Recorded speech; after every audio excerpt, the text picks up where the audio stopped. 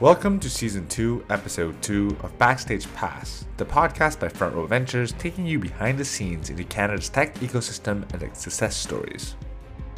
We'll be hosting Canada's top investors, founders, and tech minds, and we'll be asking them the questions that matter to you. FRV is Canada's first and largest university VC firm. We invest in companies leveraging cutting-edge technologies to create and redefine industries.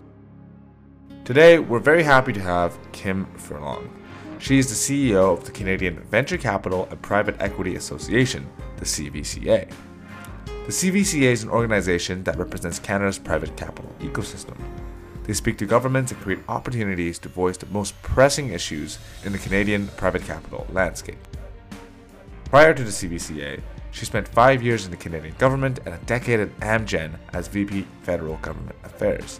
She graduated from McGill University with a bachelor's in history and from Carleton with a master's in international trade and finance. In this episode, we'll cover all of that and more. So, without further ado, here's Kim Furlong.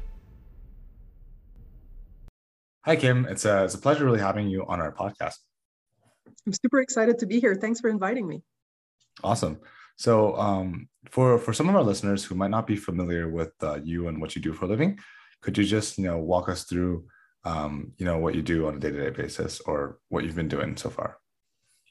Sure. I'm the CEO of an organization called the Canadian Venture Capital and Private Equity Association. And it's an organization that's based out of Toronto that represents private capital from coast to coast. So we have members from Vancouver to the Maritimes, the Atlantic. And I lead the organization. We're a team of about 12 people.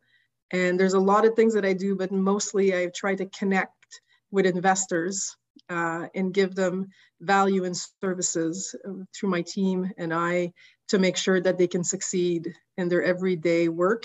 And there are things that we do for them that they wouldn't do inside a GP organization. Amazing.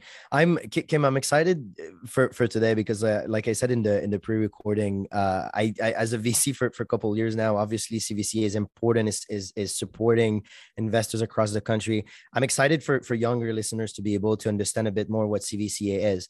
But before we go into the CVCA itself as an organization and everything, we're always trying to go a bit one step further into like, how did you get there? Like, what is the story behind becoming the CEO of CVCA? What is the story here? Oh, it's a good one. Well, first, I'm the first woman to occupy the position, which is amazing. It's been a highly male-dominated field for a long time. I started my career in government as an official and then in politics. And while I was in politics, I met a lot of people. The outgoing CEO at CVCA, Mike Willett, and I met when we worked in Ottawa, and we were both official aides to ministers at the time. When he decided to leave, it was not something that the board or the members expected. An opportunity came to him, and he decided to seize it. And I remember getting a text. I was actually in Gaspé, which is my homestead, on vacation, and I got a text from him saying, "I'm leaving CVCA, need to give some names. Think it would be great to have a woman at the helm, and I think you can take these guys because some of them have big personalities." And it was in a split second. I was like, "Yeah, that sounds super interesting." I'd been in the same position for a decade, working for a large multinational, and I was ready for a change. And I was ready for a leadership position. And when the role was offered to me, I took the ball, and I've been running for almost 3 years now. That's amazing. Gaspé represent is pretty cool as well as a Quebecer. We were talking before recording. Definitely excited about Gaspé. But I do want to mention here having a woman at the helm of one of the biggest organization in the finance industry. It is quite a big deal because as you've mentioned, and obviously I'm a white male, so I'm not bitter, but it is quite white male dominated. So I'm excited that we're able to have some diversity in this organization. It's pretty epic. And for people that might not be savvy with CVCA, what does CVCA play? What is the role that it plays into the Canadian investment ecosystem? How you've mentioned before, like that it works with all the VC, the PE firms, like, but what does it mean concretely? Yeah, so we have about between 250 and 300 members, depending on the year. It ebbs and flows, usually 270, 280, divided in PE, VC, LP, some service providers. We service them by doing a few things. We are the hub that connects people, and anyone who's listening, who's interested in VC or works in VC would know that you can't do a deal alone. You need to syndicate and you need your friends and what we call the dancing card. Who do you play with on a regular basis in terms of your deal flow? And the CVCA creates events and opportunities for people to get to know each other and to create those opportunities for co-investment.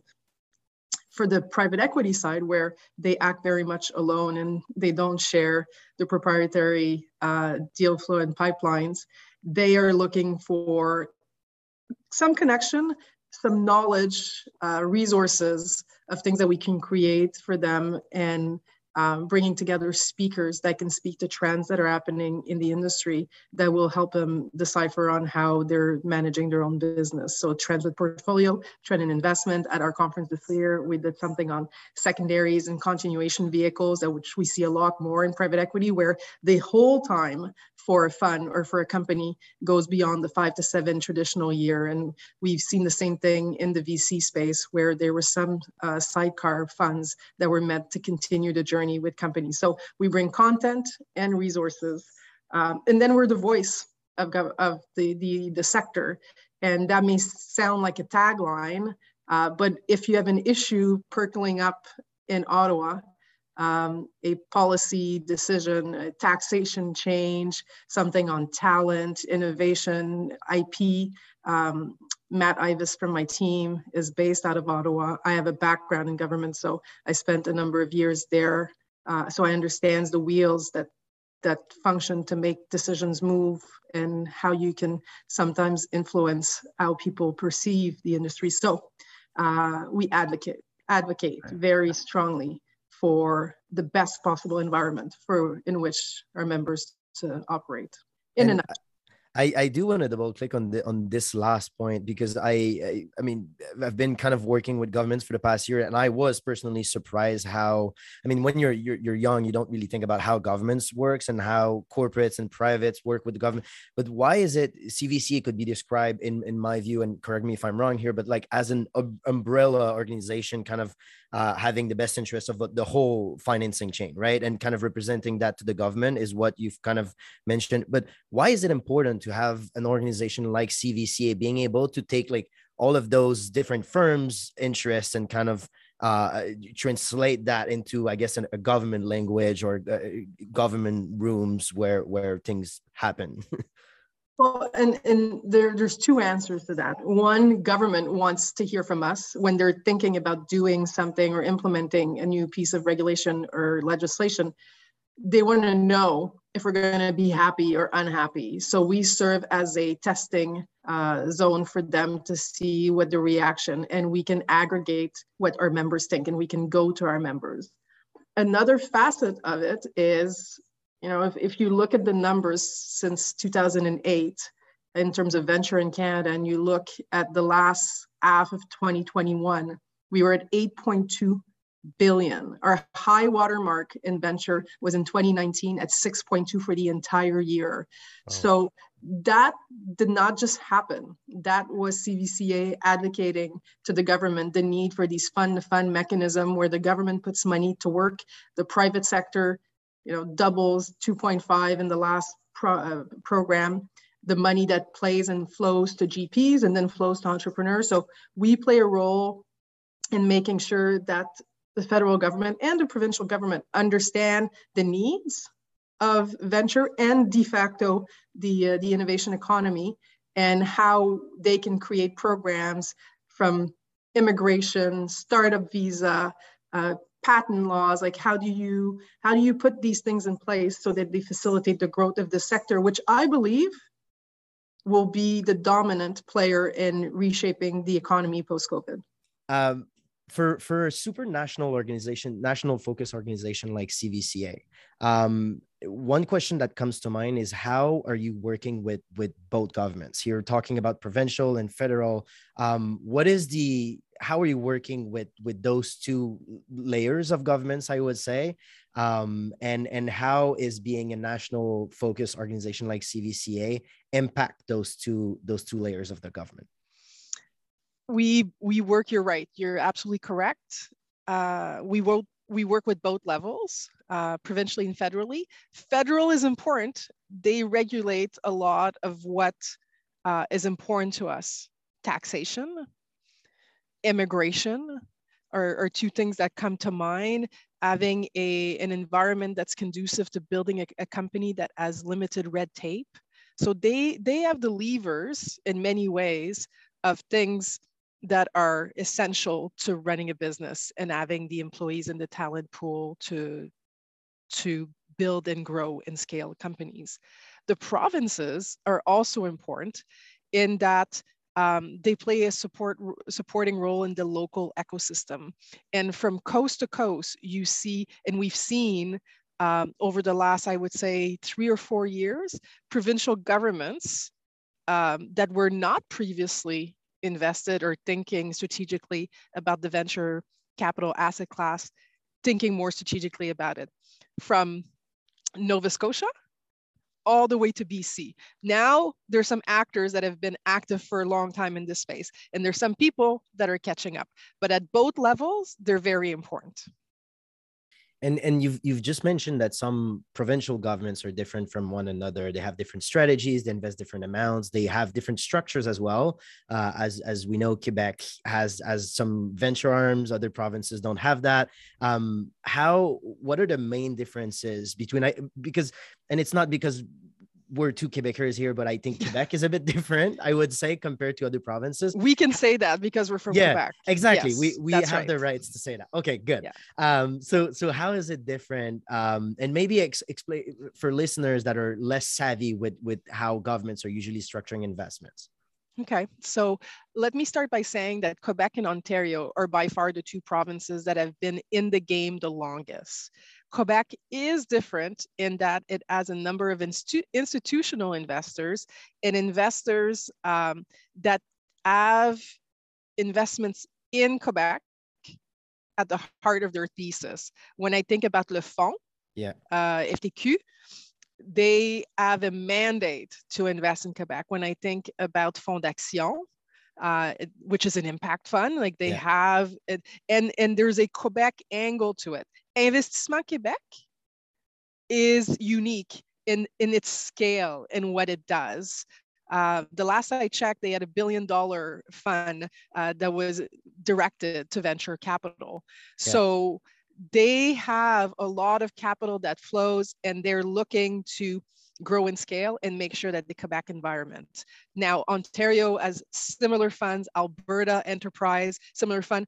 The amount of money in Alberta versus Quebec is not the same. Now, you'll tell me it's not the same size of population, but the ambition, when I see the Alberta ecosystem growing, the amount of venture capital that's flowing there, the government, Minister Schweitzer is the minister responsible right now in Alberta, he gets it, right? He thinks, okay, this is how we transform the economy. I was in New Brunswick a couple of years back, and we were talking with officials and saying, sometimes governments are looking to attract a big multinational and create 100 jobs. And politically, that can be very appealing. Our message is you can have 5 startups and they will all create about 50 jobs in their inception. And that is so much more powerful on the innovation ecosystem, on your economy, and what it creates in terms of future entrepreneurs. If you scale, if you succeed, then you give back and you become an angel investor. So strategically thinking about the importance of the capital is something that all provinces do. But you're right, Quebec has more capital in the game and is often focused on making sure that the benefits are reaped in Quebec. Nice. And you've just mentioned like some, because there's like a real difference between pension fund and the government investment arms, or even like other parts of governments that are investing in the ecosystem. And so, but in Quebec, you've mentioned a couple pension funds. You've mentioned Investissement Quebec. In Ontario, there's some notable pension funds as well. How are you seeing? Is it every province that have those pension funds that are like co-investing with some kind of investment arm? Is it like more Quebec and Ontario that have those pension funds? How do the link between the pension funds and the governments, like how does that work basically? Well, all pension funds are and should be arm's length of government agenda. Right. They are there to make investments based on market conditions and market returns to make sure that people that are working today can have a very comfortable retirement. So when I think about CPPIB, Alberta Teachers, who's now was joined to AIMCO, when I think about Ontario Teachers, when I think of La Caisse de dépôt et placement du Québec, they are extremely active in both private equity and venture. One of the issues is that they're extremely big. So the size of check that they write is often commensurate with a large fund. And in Canada, there's just a few funds. And I know we're probably going to talk at some point about the fund-to-fund mechanisms that the governments federally have put into place. Some of the pensions have played in that space. Some of them have created some standalone VC where they do direct investment. They're often playing in the scale-up game. They're not playing in the seed just because they have so much capital to allocate that it's just more efficient to write $100 million check than to write a $10 million check. Love that. And we can't talk about like all of those governments without talking about a bit politics here. Last time we chatted together, it was September 2021. I think it was like 5 days, T-5 or something like that when we chatted, the two of us. Now we're recording this in January. So we just had an election, government, Liberals came back to Canada. I have many questions here, but let's start with a more general question. Like, how does politics and the outcome of the most recent election or an election in general, how does that impact your job and CBCA? Well, first of all, you know from our chat in September that I'm a recovering political aide, political junkie. I follow that space, and we had a lot of predictions. I don't think that either of us predicted that we would basically get the same government. No. That it would basically be a cut and paste, give or take a few seats. From where I sit, who governs is only important in that the platforms that they have. Mm-hmm. So it doesn't matter if it's a liberal or conservative. It only matters what they're putting out there in terms of policies. The return of the liberals is a good thing for our industry. A few minutes ago, we spoke about these federal programs. The Harper government were the architect of these things called fund-to-funds. At the time, it was called VCAP. And back then, it was just after 2008 and 2009, VC industry in Canada basically eradicated, like we're going to rebuild. And the program at the time the government said, okay, we're going to put money in and we're going to ask the street, so investors, LPs, to put money in a pot. We're going to get some funds to distribute these to GPs, and we're going to try to attract high net worth individuals, family offices, and different LPs to the asset class. And we're going to rebuild and try to create more emerging managers so that there's more Canadian management of venture capital dollars. VCAP, resounding success. All of the money now has been deployed. We're seeing the projected returns, and it's fantastic. So the Trudeau government comes in and says, you know what? This is a long game. We'll follow course. The Harper government had a good policy, so we'll replicate it with some tweaks. So we had the Vicky program, and last year in the budget, 2021, they announced a renewed Vicky. So to us right now, if you say, Kim, what's keeping you up at night? Making sure that this renewed Vicky gets moving and that the wheels are set in motion. It's been almost a year. And I was about to ask, because it's been a year. Everyone's wondering, like, where is that Vicky? How is it going? I know. I'll let you finish your answer, but we'll definitely go there. Yeah, well, I'll get right to it. Where is Vicky? Between the election, between caretaker mode, which is basically, for your listeners, if you don't know what happens when an election is called, is everyone puts their pen down. Yeah. Nothing is done. Anything that was in movement is suspended. All officials, all business of government, except for a few things in terms of defense and foreign affairs, basically stops until such time as a cabinet is reappointed and mandate letters are sent to the minister where the machinery of government restarts. It took us months, Raf, to get back to where we are. Right now, the file is with the minister. But to me, like when we asked for this in the last budget, we knew that the government needed to stay the course because it takes a long time to build a venture industry. And we knew that emerging managers, and I'll remind your listeners that an emerging managers or a new manager in BC is someone who has raised 4 funds or less. And if you look across the spectrum of Canadian VCs, it must be everyone. We're almost everyone here in Canada, no? Not everyone has raised 4 funds. No, that's what I'm saying. Like most VCs in Canada must be have like not below. Raised Yeah, 4 funds. exactly. So the need to stay the course and to have these anchors, these fund to funds, and the last time it was Arborvest in Kensington and Northleaf and Terralis in Quebec, it's super important. And it's even more important in terms of what we're seeing in the market right now. And that's what CVCA has been discussing with the federal government. The macroeconomic conditions, and we can talk about that next if you want, are changing. It is not what it was when we made the ask last March.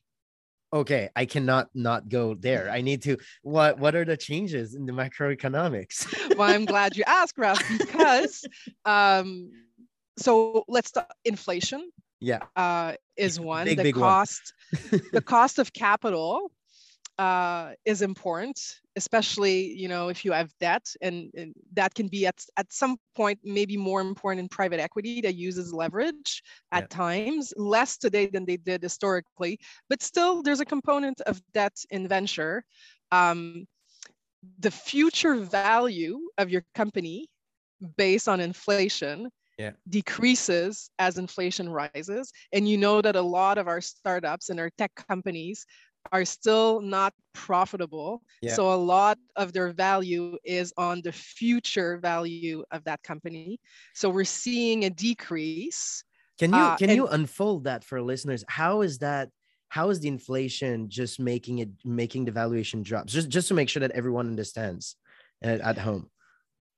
So the cost of carrying capital is more expensive as your interest rates go up. So as the interest rate go up, the cost of running your business and carrying that capital is impacted inversely. So as interest rates grow up and inflation rises, the future value of your company reduces.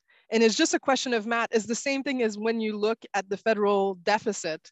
The more the inflation goes up, the smaller the deficit looks.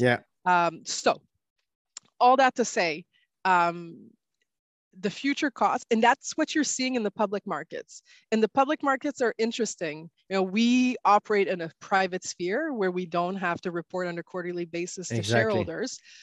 But what you're seeing in the public markets, when you look at Shopify, that had a difficult week, when I look at Peloton, when I look at DocuSign, when I look at all these companies that add huge burst of value and their share price like skyrocketed during COVID, and now they're just going down. And that's telling that the investors are saying the future value of that company and its growth potential we see as either being stagnant or going down. So that means that when you're an investor, let's say a pension plan, and you have a portfolio construction, you have different assets in your portfolio, you have some public holdings. As your public holdings go down and that value goes down, your share of private holdings, that value goes up. So they, in many ways, would look more overly allocated to venture. And venture is usually 10, at the most 15% of a pension plan's allocation, because it is a risky business. So that tells you they're not going to put more money in a section of their portfolio where they look overly invested because of value discrepancies. So what we're seeing is, when we asked for Vicky last year, the environment was very stable in many ways. And now we see an environment where it's not stable. If you were fundraising today, it's still a positive environment. Yeah. But I don't have a crystal ball that tells you that in 6 months or 9 months or 12 months, the economy will be the same. Because as the more they realize that they overexpose, the less they'll be investing in VC. So the more the ecosystem will have some kind of lack of capital, I would assume. And there's the link with the Vicky program. The Vicky program is looking for institutional investors and people to put money in venture. And if in their portfolio construction, they believe they're overexposed in that asset class, it will be harder for our fund to funds to go and find people to match the government capital that is required. So we need to get the ball moving, because once that money is fundraised, then everyone is committed. And then when there's capital calls, everyone is obligated legally to kind of put that money to work. But how would you, if you were, and I'm assuming you've probably done that and you're probably presenting something new, but if you were to draft this thing right now, those recommendation right now, would it be like, how can you modify basically VK? Is it asking for more capital? Is it asking for different terms that the matching 1-on-1 would be? I mean, I don't think it's 1-on-1. It's like 2-on-1 now, if I'm not mistaken. It's pari passu. They come in at the same. Yeah. So is it asking about like a different? Well, we don't want different. We want the government to come in as an equal partner. The first program, they came in first and left, like went in, like we're last to be paid in terms of the waterfall. What we want is for the government to know that this is a program where they're going to put money to work. Private investors are going to put money to work, and they're going to benefit equally from the return. So the program is already there. It's been done twice. Everyone knows how it works. There's very little risk around it in terms of creation of a program. I think the environment is still like highly compelling. People are still investing. I have new members of CVCA joining, which is incredible. The number of funds that are starting from corporate venture to smaller funds, people finding creative ways of bringing a high net worth individual into the asset class. So my only hope is that everything gets rolling really quickly, that we have RFPs, that we choose these fund managers and they can hit the pavement and fundraise over the next few months.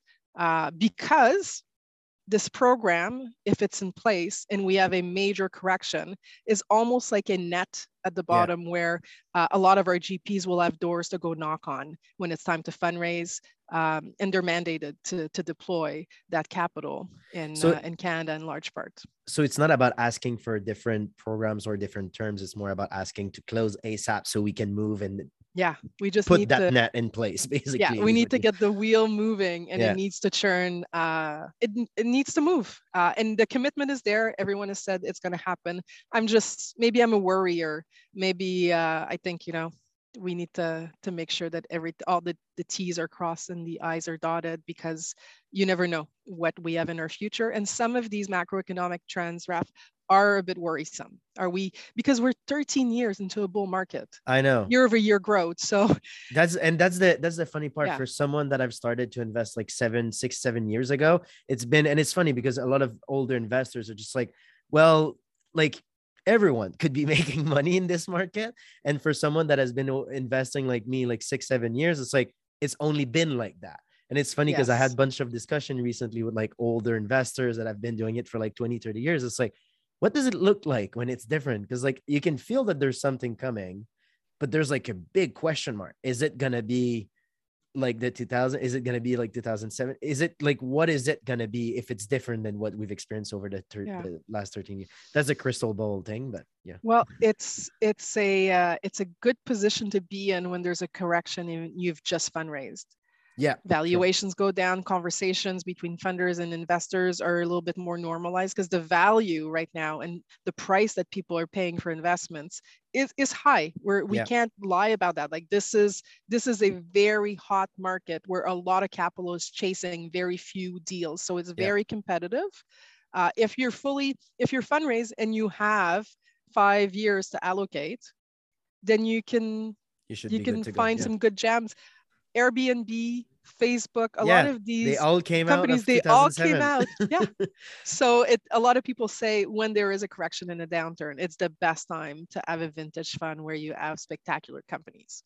It's the concept. It's the theory of an ecosystem where the trees that were supposed to die, and then they leave some space for new trees to kind of grow. Mm-hmm. And that's like those Airbnbs and those like the new startups. That's exciting. But what I'll say, Raf, is that the ecosystem in Canada, the ambition of our entrepreneurs, and the vision to build, grow, and scale is there. So and oftentimes we see in a correction someone who either loses their job and says, you know what, there was never be a better time to start a company, so I'm going now. We have all of the ingredients to like really seize the moment. We just have to have the tools at our disposal, and the renewed Vicky is one of those tools. I love that. I do have one last question about politics, because we've ended up like we've talked about it, but exactly the same government, or almost exactly the same government, on the perspective of those like legislations and those things. Is it just basically they've paused everything, then they're elected again and they resume, or is it like they're changing it again? And that's like me not super political savvy that asking the question here to a political junkie. Yes. So any commitments that were approved in a budget, and if a government comes back, you can assume that these previously approved by cabinet budget commitments will proceed unless the government in the speech from the throne indicates a change of direction or signals that they're going to do something different. The speech from the throne really sets the tone for the government agenda. We should see in a few weeks another budget. A budget if I had, and now we can use a crystal ball, I think this budget will be more measured in its spending. The government has spent a lot of dollars on COVID. So I think the envelope, we will not see some of the measures that we saw that were extremely generous. The amount of capital that was put to work by the federal government in the last budget was like, it had never been seen. I think if you like adjust for inflation, like we're talking like wartime spending, right? Where you're just trying to fuel the economy and making sure that things, all the pistons are moving. So we should see something more measured. And we should see a scale back of all the COVID supports as you know, we learn to live with COVID. It appears that we're never going to see necessarily the end of this pandemic, but just different versions of it. And how do we adapt and resume normal activity under these conditions? That's wonderful. And definitely, my understanding now is that politics is affecting how CVC does its job, how it's supporting the ecosystem.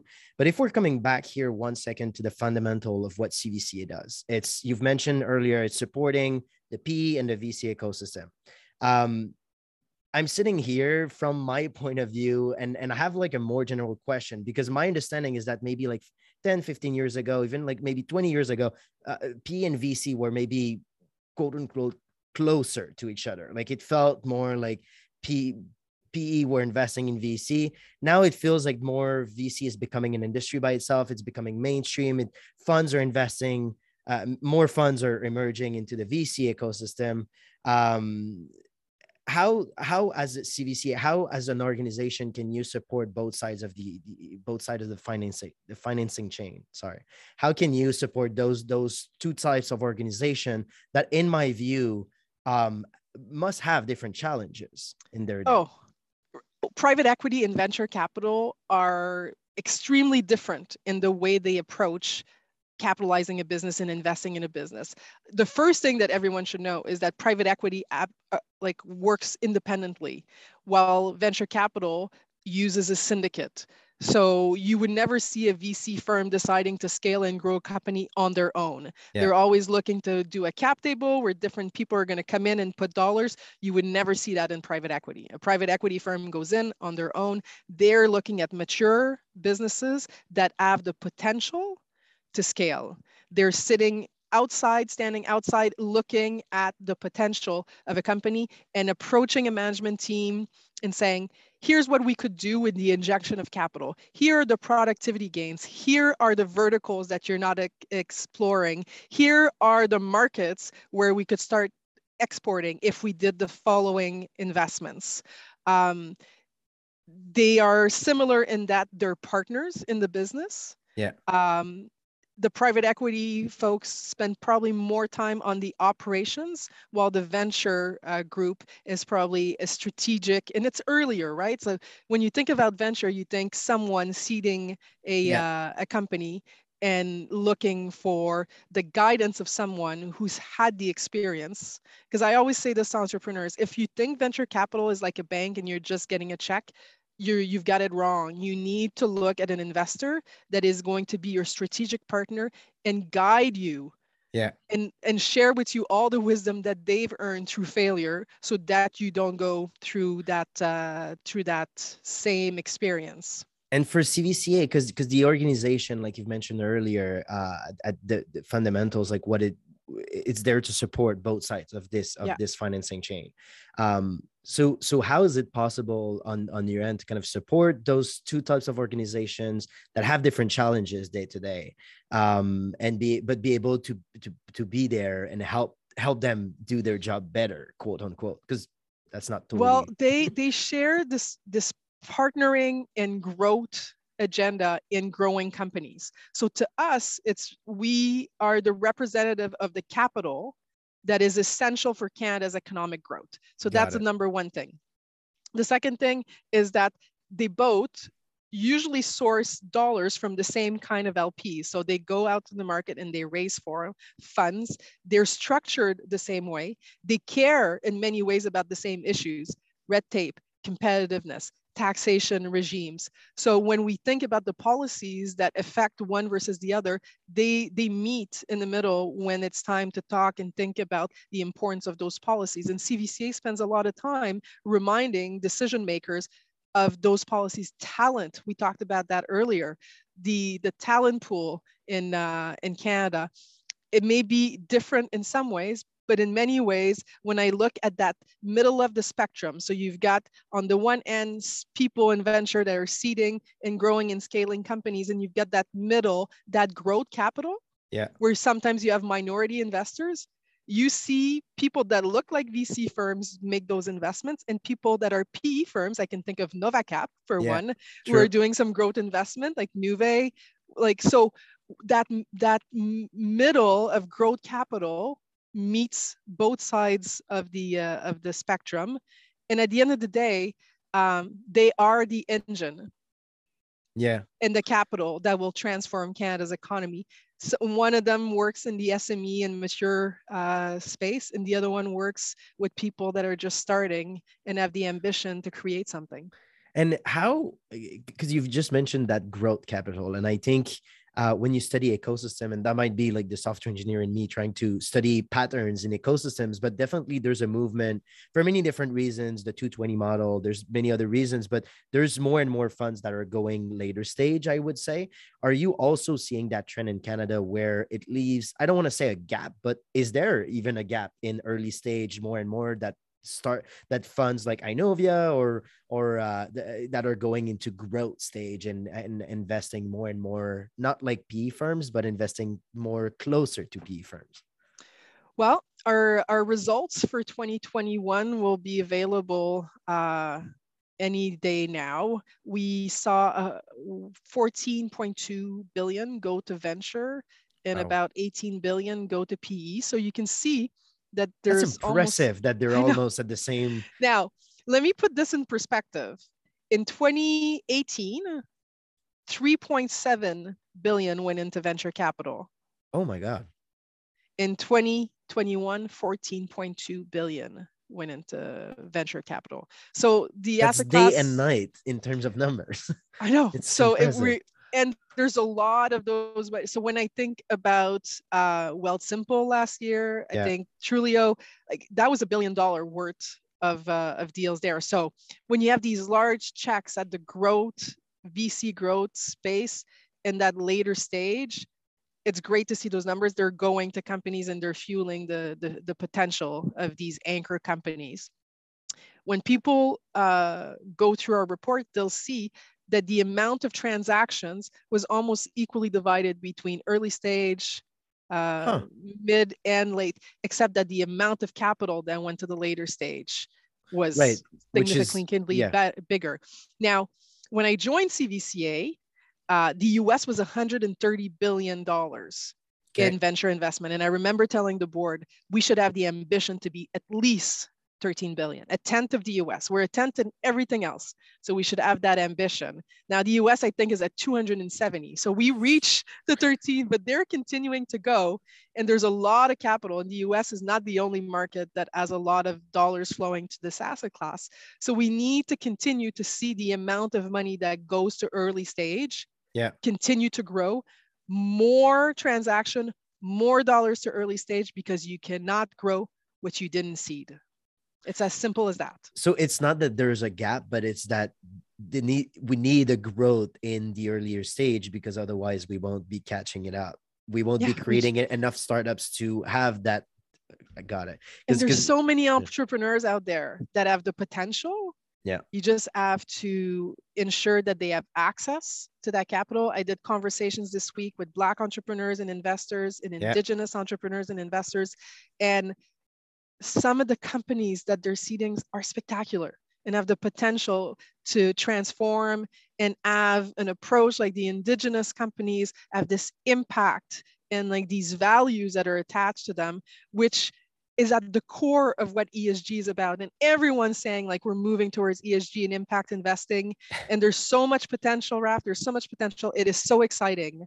We just need to make sure that the capital is there and the opportunities are seized. That's wonderful. I do want to ask, like we said earlier, this podcast is also about not only shedding a bit of light on CVC and what you do, but also on you. And I'm curious a bit because before this recording, Tianchi and I were I don't want to say stalking you, but definitely stalking you. And you, so you've studied at you studied at McGill in history. Best university in the world. Definitely biased here. But I did not study at McGill. I still love McGill. That being said, how did you choose that, and how does from history to venture cap, like if you were to kind of meet your younger 10-year self, would you have believed that you would have ended up at the head of the biggest VC and PE association in Canada?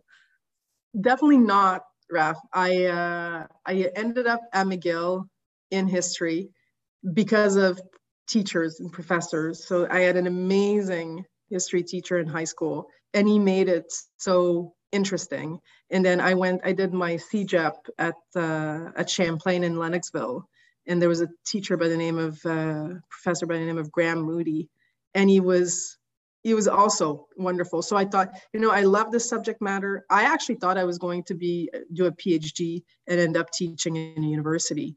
I quickly discovered that my penmanship and my ability to write was not going to sell any books. So when I left McGill, I went to the Norman Paterson School of International Affairs at Carleton University, where I did my master's and did a master's in trade policy and global finance, because I was really interested through university in the FTAA and all of these global trade deals that were being signed following the GATT.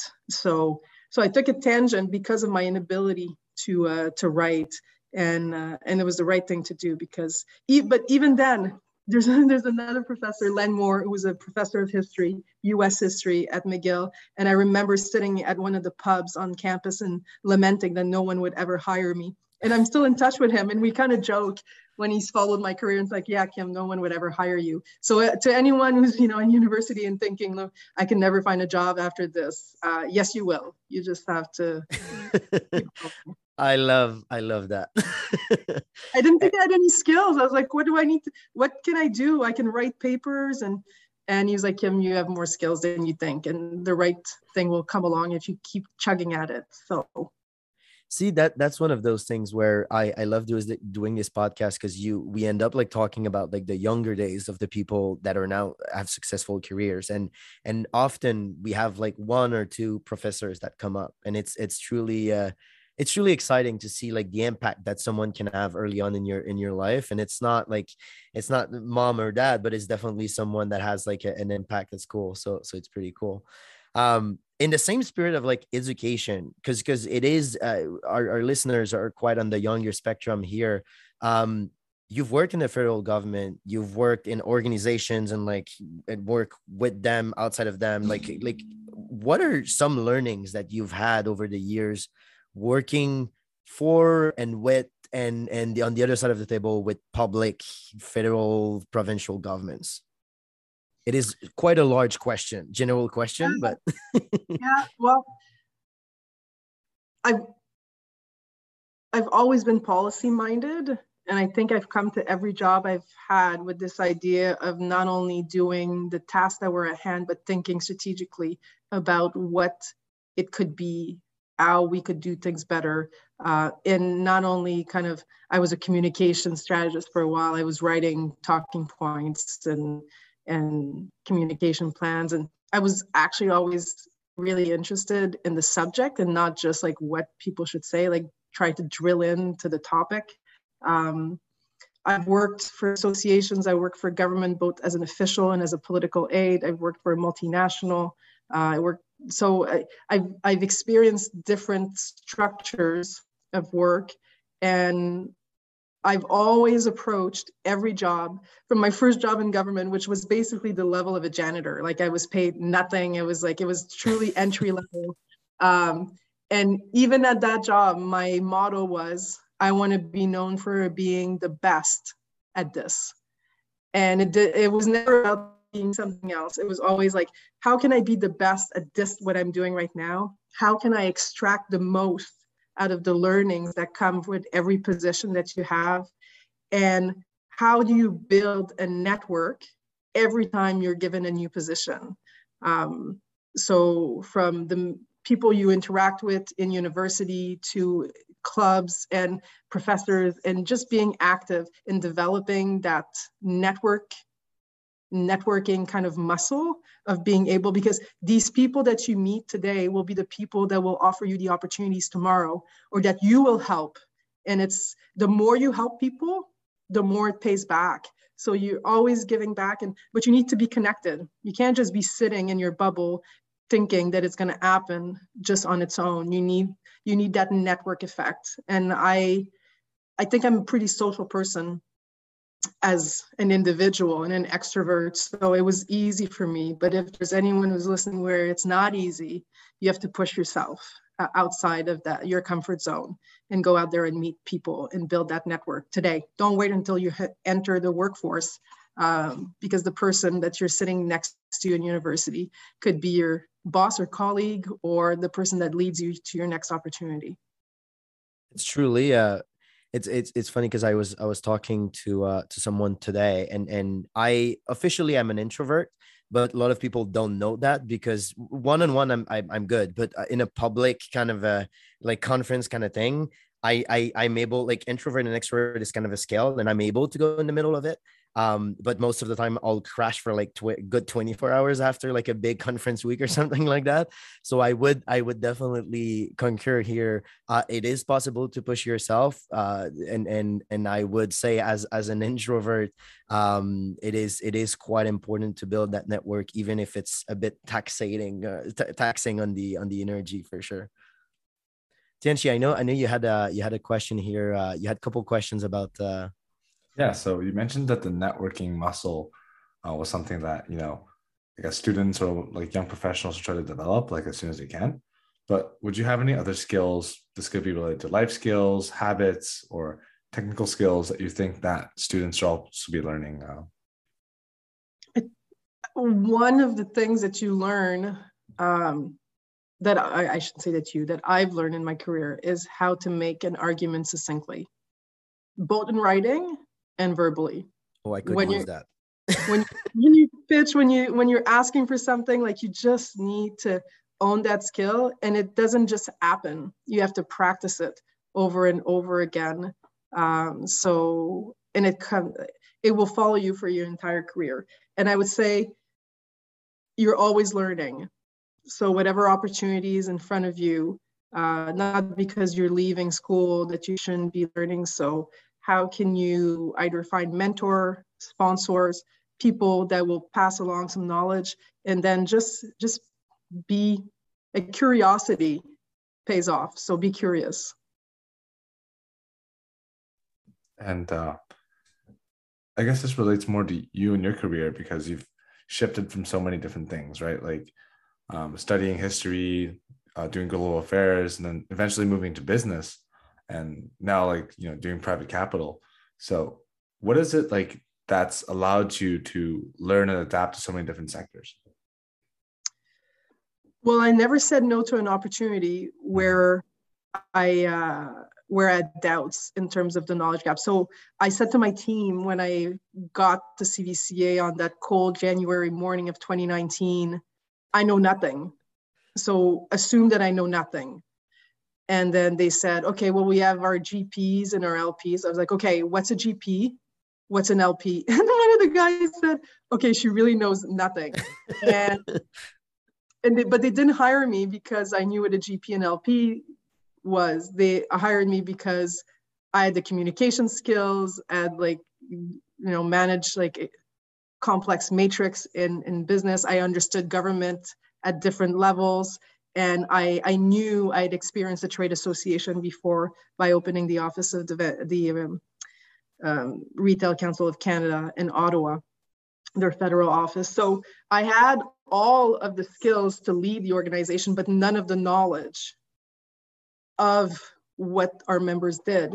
And a lot of people could have self-selected out and say, well, I don't know anything about venture and PE, so I can't do that job. So I would say take more risk in terms of seizing opportunities. Because if you're smart and you're not afraid to say that you don't know and ask for help, then you'd be surprised how far you could get.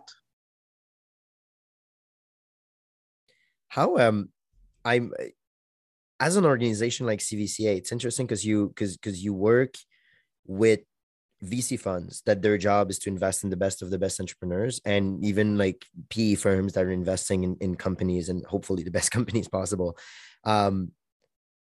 How do you stay, and bear with me here because I don't want it to sound wrong, but how do you stay relevant in your role in a way that, how do you stay up to date on like what is it to be like investing when you're kind of working with the people investing, but not necessarily working with the entrepreneurs themselves? Like, is there like, how do you think about it internally with your team at CVCA?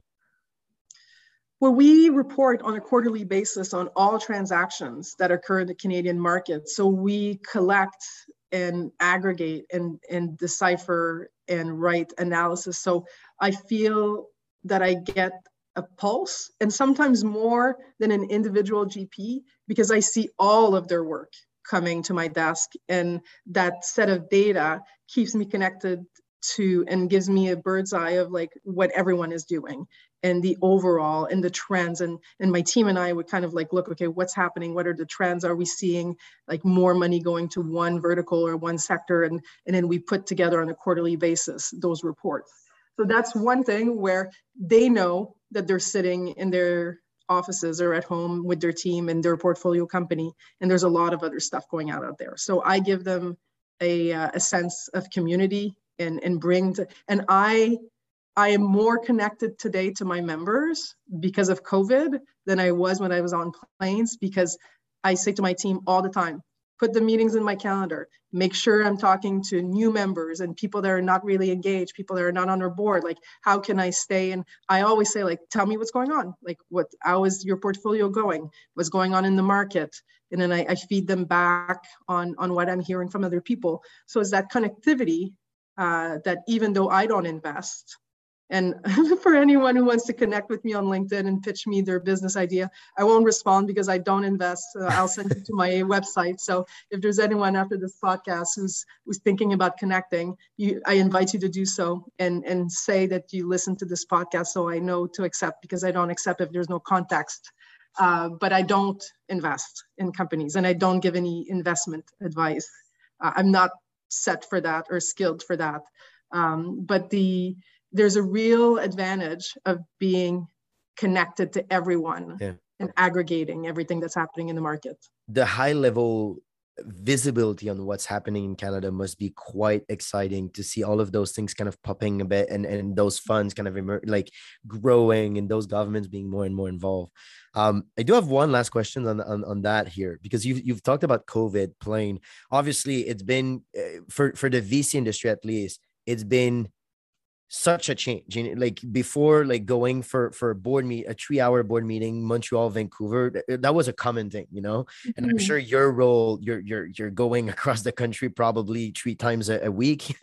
How do you think is it, let's take out our crystal balls here. How do you think is it going to evolve? Is it going to stay completely remote because you discovered some efficiency, or is it going to be more intentional? Like, how do you think your job will evolve on that front? I think I'd like to make smarter choices, and I've said to my team, if there is a conference that I've been asked to speak at, I say yes if there's other member-related meetings or things that I can do. Getting on a plane to go to Montreal for an hour for a meeting, don't know that I'm doing that if I can do it by Zoom. But there's times especially if you don't know the person, if it's your first meeting, that being in person kind of solidifies that first impression. So I think it's going to be an ebb and flow. Our team has been very accountable and very, very efficient working from home, but we were together last week for a retreat, and there's something very special from being together. So I think the hybrid model will be different for everyone. And for fundraising, like anyone who was fundraising this year, we did not have to get on a plane, spend the dollars and the time, the hours, and still manage to close. They're like, this is a game changer. And it will be, I think, going forward for a lot of GPs, if this is not your first fund and you have a good relationship with your LP, you'll be able to close on Zoom. And if you want to bring in a new LP in your fund, then you're going to get on a plane and go see them. And that brings efficiencies on both sides and facilitates a very grueling process that you would both know well of fundraising. I just on the environmental, oh my God, on the environment perspective of it. I'm sorry, my Francophone accent is every time I'm trying to say it word. On the environment perspective, it's crazy how much fuel and CO2 that you're not releasing in the atmosphere by saving that. Zoom is quite other systems as well, but remote fundraising on this one is quite a change for sure. Tianchi, do you want to take us home? Yeah, it's essentially. So there's one more question I wanted to ask, and it's about your LinkedIn bio line, which is, could not live without my men, my road bike, one moment of silence, and great wines. So, which is the greatest quote ever, by the way. Well, I as you were reading it out loud, if I was a single woman, people may wonder like what my man means. But my man, not a single. I'm a mom of twin boys that are 6, and I have a fantastic life partner who's a supportive, equal partner, a fantastic dad. So and when I found out I was having boys, I kind of sat in a chair for 45 minutes repeating boys and wondering what I was going to do with 2 boys. Like, as a woman, you're like, I know nothing about boys. And now I can't even imagine not my life being different and not being surrounded by those 3 who keep me on my toes, as you can imagine. They have a lot of energy and they're just wonderful. So that's my men. I forget what the other things are, but one moment of silence every day is meditation. Very important to me. I learned how to meditate just before COVID hit, and it's been transformative. And for anyone who's thinking about it, I would say building a practice is very important, and you can start small. And the more you do it, the more you realize, how did you go without shutting down your brain for a few minutes every day and really recentering yourself? I just finished this weekend 100K for the Prince Edward County Grand Fondo. Nice. Came in 53rd out of 232. So for a matante like me, like an older woman, like to be able to pedal that long and to get it finished. So I love my road bike. There's a feeling of freedom when I get on it. And I spent a lot of time in Prince Edward County, which is a wine region of Ontario. And it's just a beautiful place, no matter the season, in exercising and being connected to. And I've got my spin bike outside on my porch, which means I'm always out there. But the road bike has more freedom. And then wine, you know. No need to explain. No need to explain. My parents were a restaurant owner. My mom is a chef. Like, food is part of my DNA. And there's something very beautiful when you open a bottle and you have that sip and you think, like, this is a pretty magical glass of wine. So life and beautiful wines is something that I appreciate and do in moderation, but I do really appreciate it. I could see that in your eyes. I was like, oh, and I need to say it with moderation. I need to add in moderation. I love it. Well, Kim, it was such a pleasure to talk with you. I cannot agree more. I was about to say amen to all of those beautiful things. I really enjoyed our conversation. Thanks so much for being here today. Oh, I had a great time. Thanks for having me. I enjoyed our chat. Hi, dear listeners. Thank you guys so much for listening to the latest episode of Backstage Pass, a podcast by Front Row Ventures, this time featuring Kim Furlong. Here at Front Row Ventures, we're continuing on our mission to fund Canada's most promising student entrepreneurs. If you'd like to keep up to date as to our new investments or what we're doing, please head over to frontrow.ventures. As always, if you enjoyed our episode, please share it or forward it to your friends. It would mean a lot to us. Also, if you see our episode on LinkedIn or on any sort of social platform, it'd be awesome if you could just give it a like. Anyhow, thanks for coming. We'll see you next time.